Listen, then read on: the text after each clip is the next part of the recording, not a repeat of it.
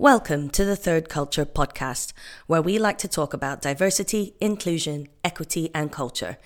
In this podcast, we focus on real-life personal and organizational challenges, big and small, with lots of love and plenty of humor. All of this in the hope of enlightening and educating so that we can all live in a better, kinder, and more understanding society. Join me, your host, Emily, as I take you through my own journey of learning and discovery, and as I interview people from all walks of life and backgrounds who perhaps haven't had as much of a voice as they deserve. We believe that most issues don't have a binary answer, so although we're not perfect, we try to avoid sensationalist language. We're here to talk about the grey and the pink, and not just the black and white. This is the Third Culture Way, and this is the Third Culture Podcast.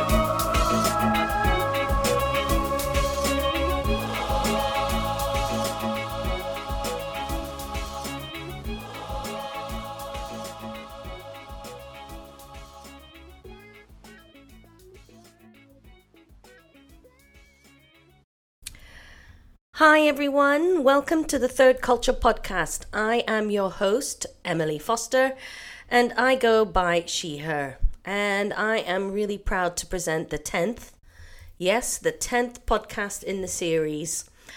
A big thank you to all the guests over the last few months and all the listeners from around the world. It has been really great to receive positive and constructive feedback from our listeners. Today it's just me talking, and I hope you won't get too bored. This podcast is dedicated to Pride Month and the topic of allyship in the LGBTQ+ community. This is something very close to my heart because I learned about the importance of allyship within my own family when my brother came out to me almost 30 years ago. I really see allyship as an important service that is a key part of the way I choose to live my life. And it's one of the most important things about my own identity. One of the biggest things I've learned is that there is so much to learn and to keep an open mind about. And I have to primarily thank my brother for the gift of being his authentic self and having the courage to be his authentic self, which has pushed me in many ways to think beyond what could have been a very narrow-minded view of life. So thanks to my brother for that.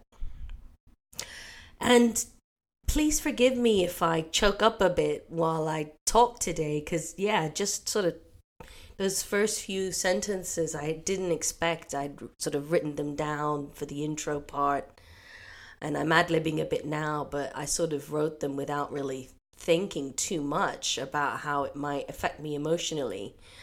And I have to say, it is very emotional for me, the topic of being an ally. And I was also out this morning with a friend for a lovely hot chocolate and a really good long chat.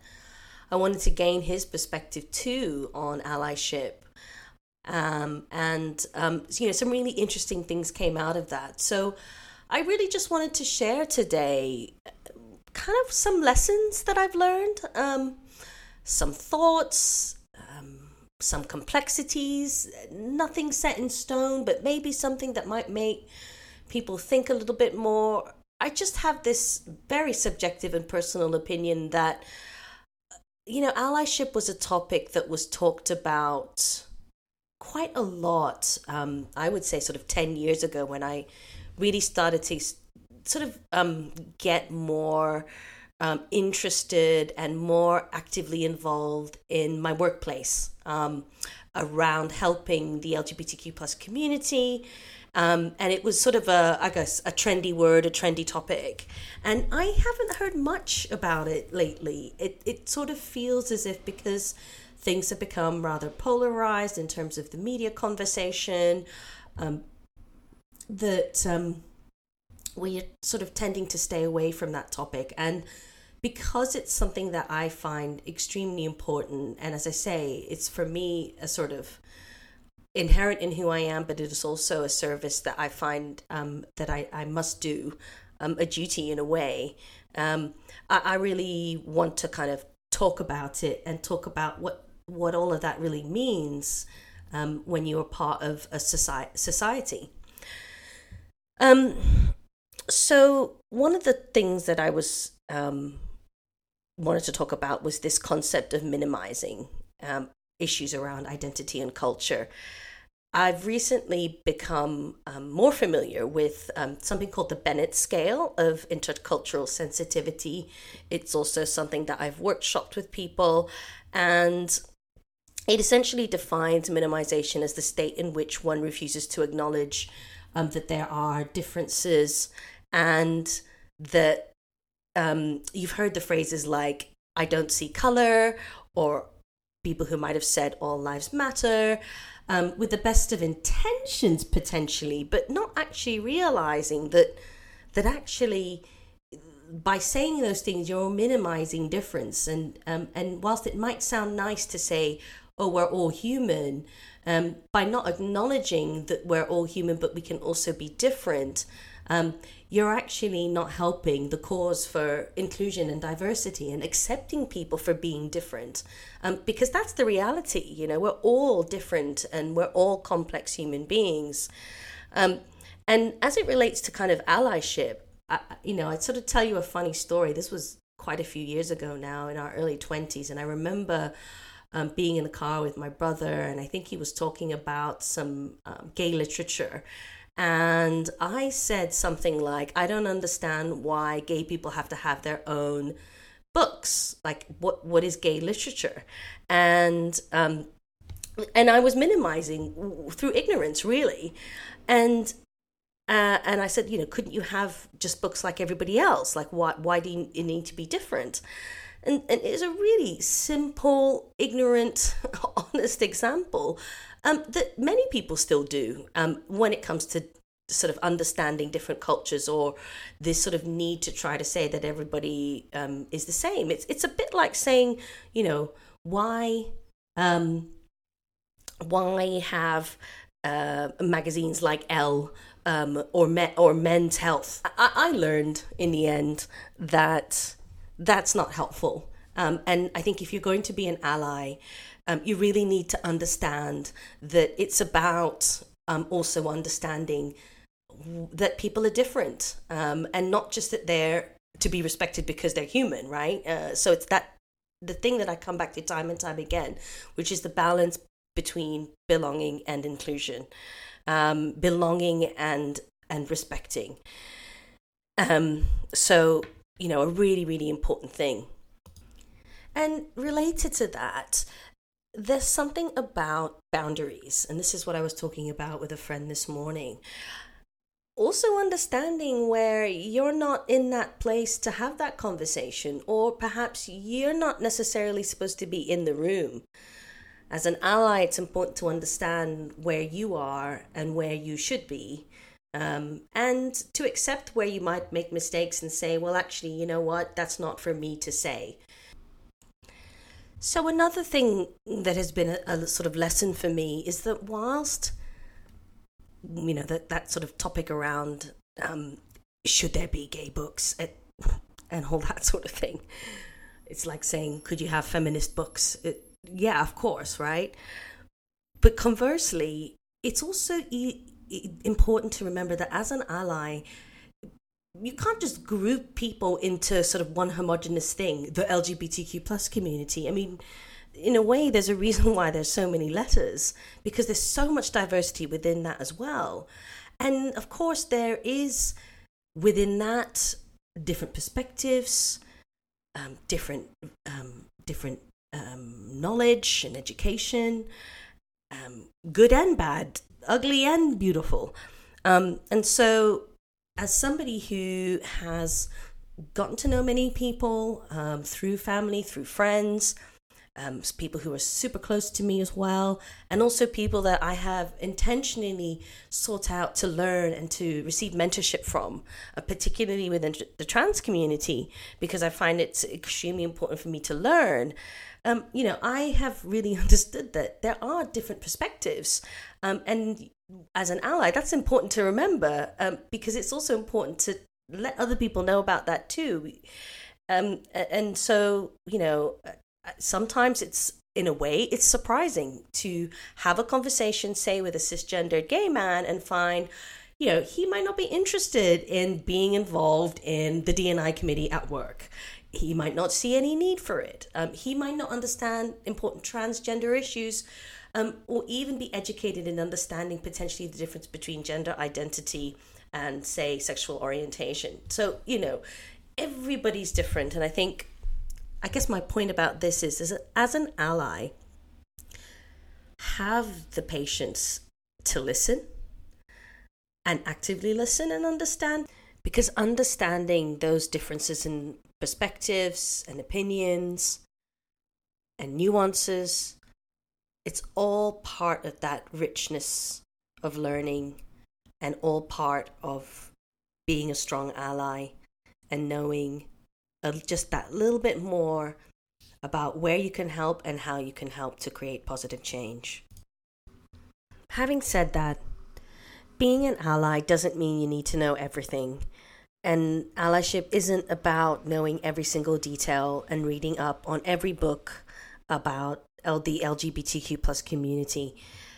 And it's something that I hear a lot from people who maybe don't know as much about the community, who would like to know a little bit more, and who struggle with understanding how to be an ally and are sort of afraid of not knowing everything. Maybe to some extent, those in the practice of promoting concepts around diversity and inclusion are sort of guilty of kind of making things appear that that's what it's about. And it's, for me as an ally, it's never been about that. Someone told me the other day that there is a difference between the words complicated and complex. And complicated is something you can solve for, whereas complexity is kind of something that there isn't really ever an answer. And while I see it as an important duty to be aware of the facts, to learn, to look at data and research where that data is available, I also know full well that when we're talking about people and human nature and humans in general, this is a complex and ever-evolving space and conversation. And I don't think that being an ally means you got to know every single thing about the LGBTQ plus community, because as I said, even within the LGBTQ plus community, people don't know every single thing about each other. That's kind of like saying we know every single thing about every single human being ever, no matter whether it's in or outside the community. And I think there's this sort of misconception that being an ally or a diversity and inclusion advocate means you've got to be some sort of expert. And it's not the case. However, one thing that you do need to be is kind, understanding, and an open listener. For sure. You've got to understand that you don't know everything and come from a place of caring, kindness, and respect when you don't know. Ask the question. And as I said, kind of reach out for mentors, people who, show and approach people that you want to learn and understand. And that is, you will probably be welcomed with open arms. So one of the other lessons I wanted to talk about was that even though you don't have to know everything, you have to try. You have to try to educate yourself, at least, because when it comes to human rights and when it comes to particularly LGBTQ plus community, as it relates to the law in wherever country you are, knowing those things at the very least is critical. The reality is that in some countries, well, in all countries, the law is ever changing, one way or the other, sometimes moving forward, sometimes going two steps back.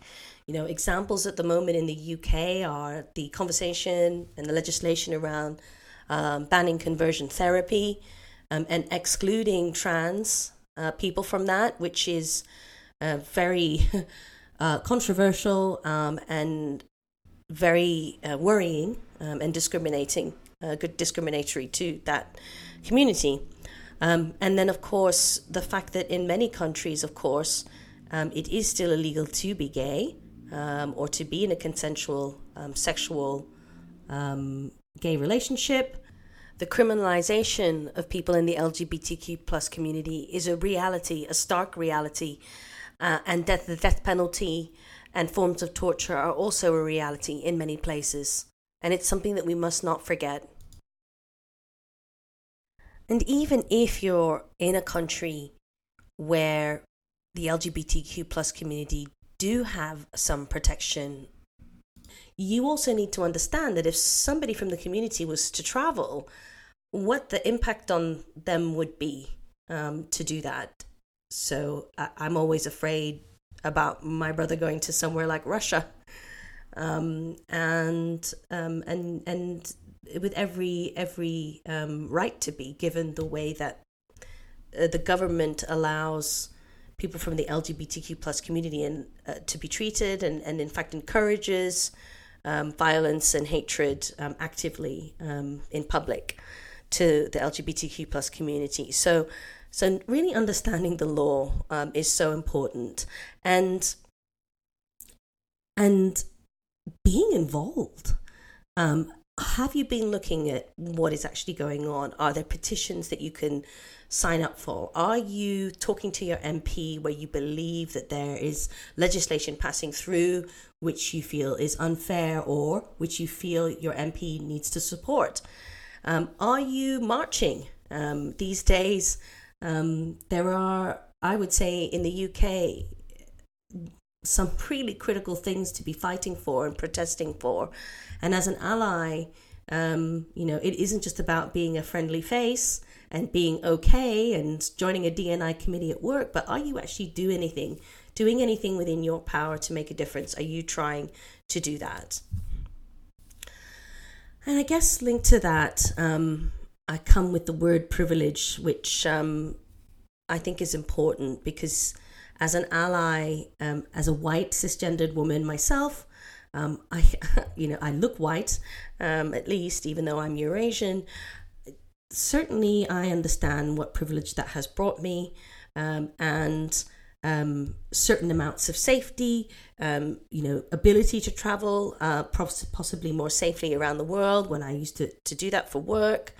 But also, as somebody who was involved in living out in Asia, I understood the privilege of being an expatriate. And in fact, there were people from the LGBTQ plus community who would tell me that sometimes it was really helpful for me to be a voice for them, because within their own local culture, for them to stand up for certain rights themselves would make some of the most senior people in the organization actually feel more frightened, and also look at it as a more selfish act from the community, as opposed to something that perhaps would be a wider sort of human rights issue. And I know that just sounds really, really crazy, but it does stem from the history of some of these places in Asia. And when I was told that I played such an important role in helping to fight for certain rights as somebody who was a foreigner, and that I had that power, I wanted to use that power to the best of my abilities to help people to get what they deserved.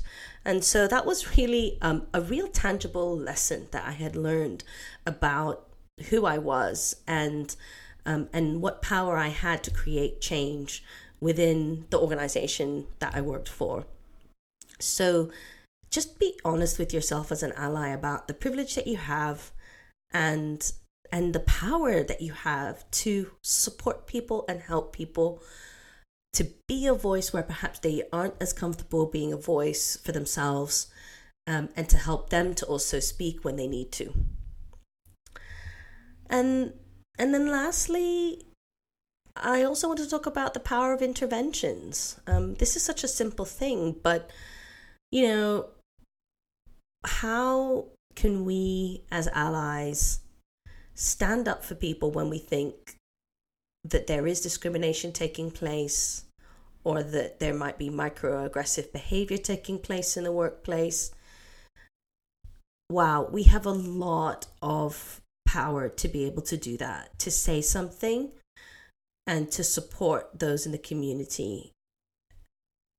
I would say probably we don't realize that that is something that we can do. And I feel like there hasn't been a lot of conversation around it recently. And this is really just my personal perspective. Small things that I've learned that I hope will be really useful to anybody that's listening, and a dedication to the LGBTQ plus community, particularly the trans community, who are really struggling at the moment, and who are some of the bravest people that I know. Super amazing people. And to my brother, happy Pride, everybody. I'm looking forward to that parade and march on July the 2nd. The Third Culture offers group workshops, individual coaching, and tailored solutions to help organizations and individuals navigate the complex space of diversity and inclusion. For more information, go to thethirdculture.space and hit the Get in Touch button. Wishing you peace. Till the next time.